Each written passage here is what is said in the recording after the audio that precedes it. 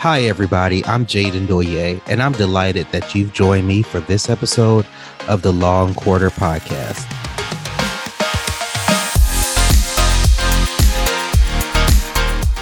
I'm known as the Traveling CPA, and I've dedicated my professional life to helping firm owners reach new heights and catch more flights.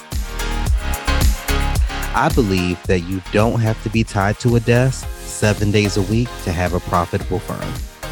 That's why I'm here, bringing ideas and information that can help you create a first-class firm that pays you the salary you deserve and provides you with the lifestyle you desire.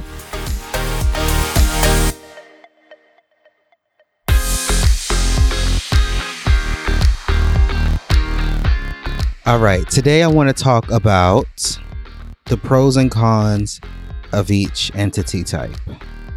As an attorney, you probably are well aware of the legal structure of the different entities that you can be in, but it is very important to plan what entity you are going to be also from a tax perspective. So let's start with the sole proprietorship. This one is the most simple structure to create, and this involves an individual that operates the enterprise. The person is responsible for the business, including all liability and any profit or loss.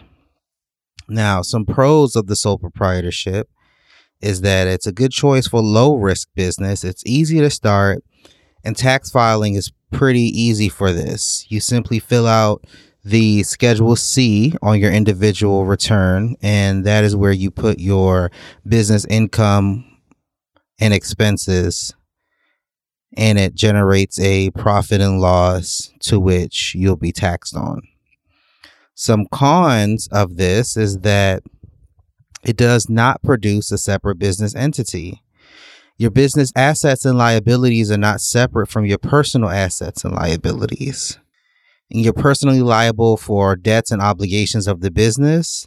Banks are hesitant to lend to sole proprietorships, and the profit on a sole proprietorship will not only be taxed at your normal rate, but also an additional 15.3% self-employment tax. Usually it's beneficial early on in the business, but once you start to have a profitable business entity, it does not make that much sense to stay in a sole proprietorship. Now, let's say that there's more than one owner. You're either going to be considered a general partnership or a limited partnership. A general partnership is controlled by two or more businesses or individuals. In a partnership, the partners own the company and assume responsibility for the partnership debt and many other obligations. Pros for a general partnership is that the profits are taxed on the individual basis, not on the business basis. So when the Form 1065 is created, that is the tax form for filing a partnership. There is a form called K-1 that is generated, and that form flows through to the individual return, to which the individual pays taxes on that net taxable income. Partnerships are generally pretty easy to establish, and another pro of having a partnership is that you have multiple people that bring their own skill set to help the business. Cons of a general partnership are that partners are jointly and individually liable for the actions of other partners.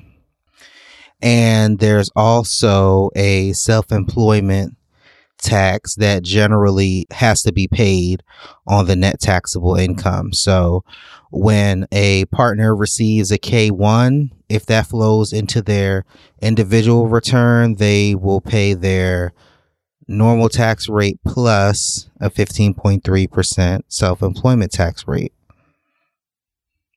There are ways to avoid that extra self-employment tax rate, but that is a higher level tax strategy that requires, I would recommend a CPA setup for you. I want to move on to a limited partnership.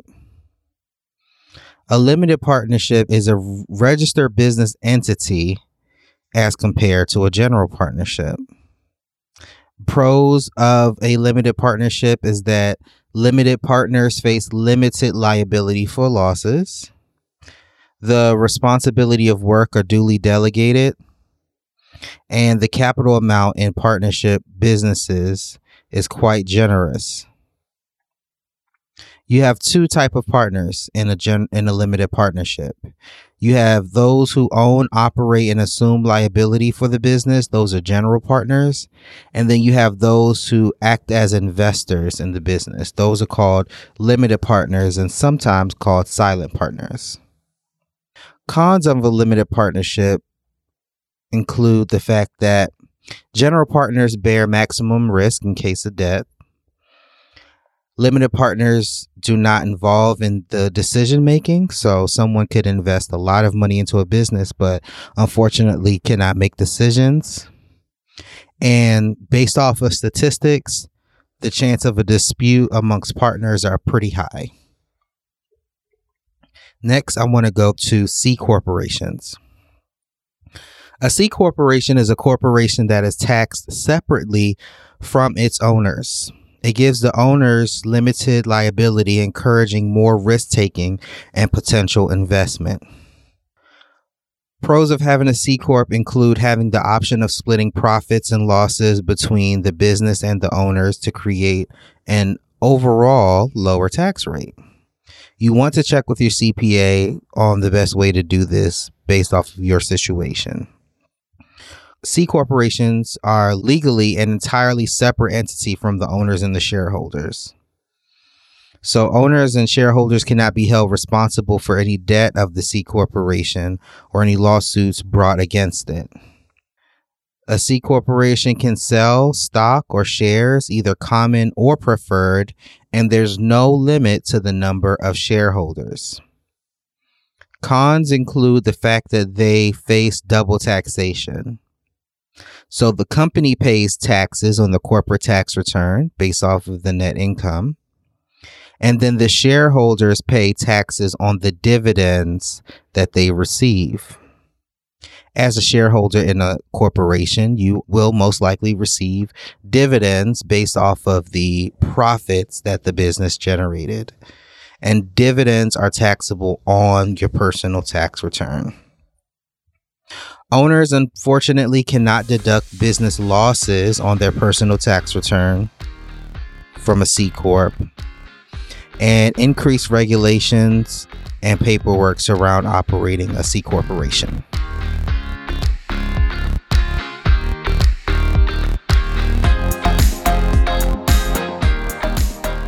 Hey, it's Jaden here, taking a quick break. Thanks for listening this far. I just wanted to let you know about the Law Firm Growth Toolkit I've put together.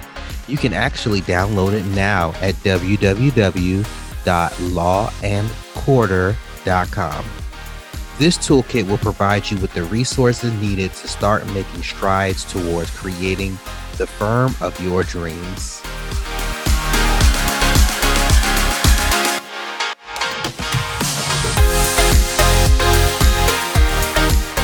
Last but not least, I want to talk about my favorite, which is the S Corporation. S corporations do not pay income taxes. Rather, the earnings and profits are treated as distributions. The shareholders must receive their income on their individual tax returns. So here are some pros of an S corporation. Limited liability for management and shareholders, and something called flow-through taxation. So profits from a S Corp are distributed to the shareholders who are taxed on the profits on a personal level. There's good privacy and protection, especially in states like Nevada and Wyoming.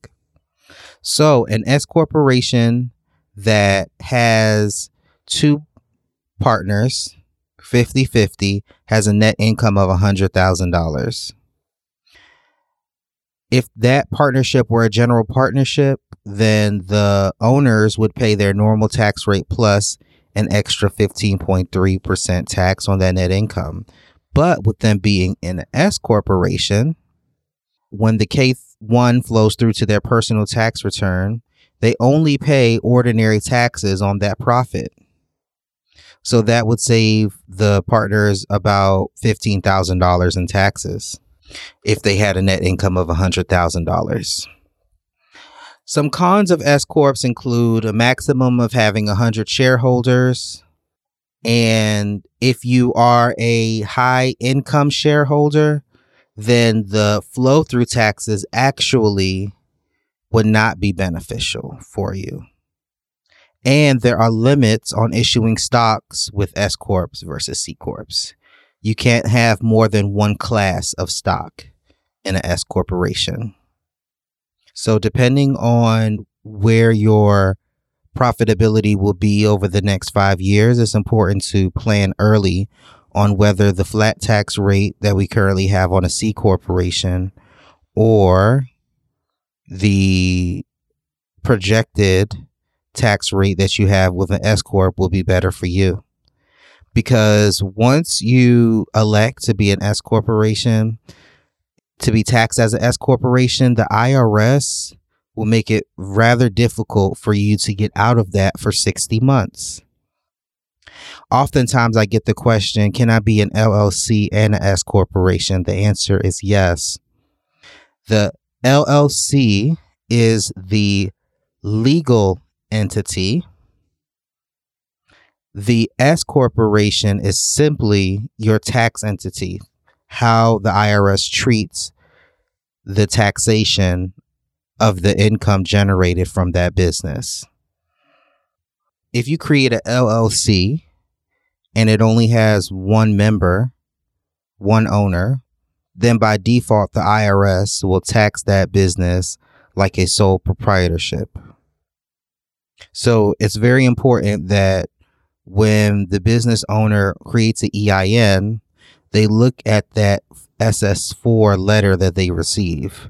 The IRS will tell you exactly when they expect you to file a tax return and by what date that tax return will be due.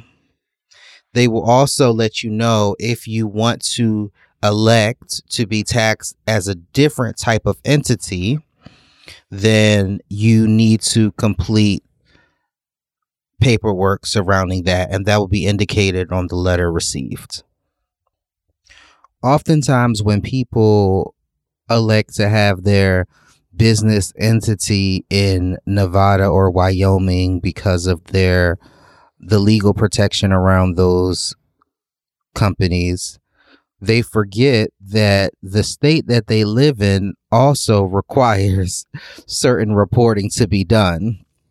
So even though it may help someone from a legal privacy standpoint, when it comes to taxation, oftentimes it's very difficult to avoid having to pay taxes in your home state or having to report in your home state.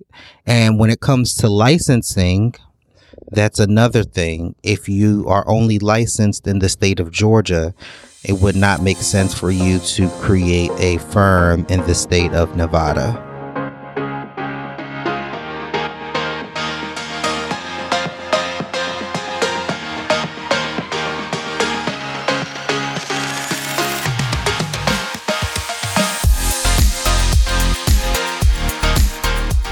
Thanks so much for listening to the Law and Quarter podcast. I hope you enjoyed this episode. Please visit our website at www.lawandquarter.com for more show notes and additional episodes. If you have time, subscribe to the podcast and please consider rating and reviewing the show. That will help other people find us.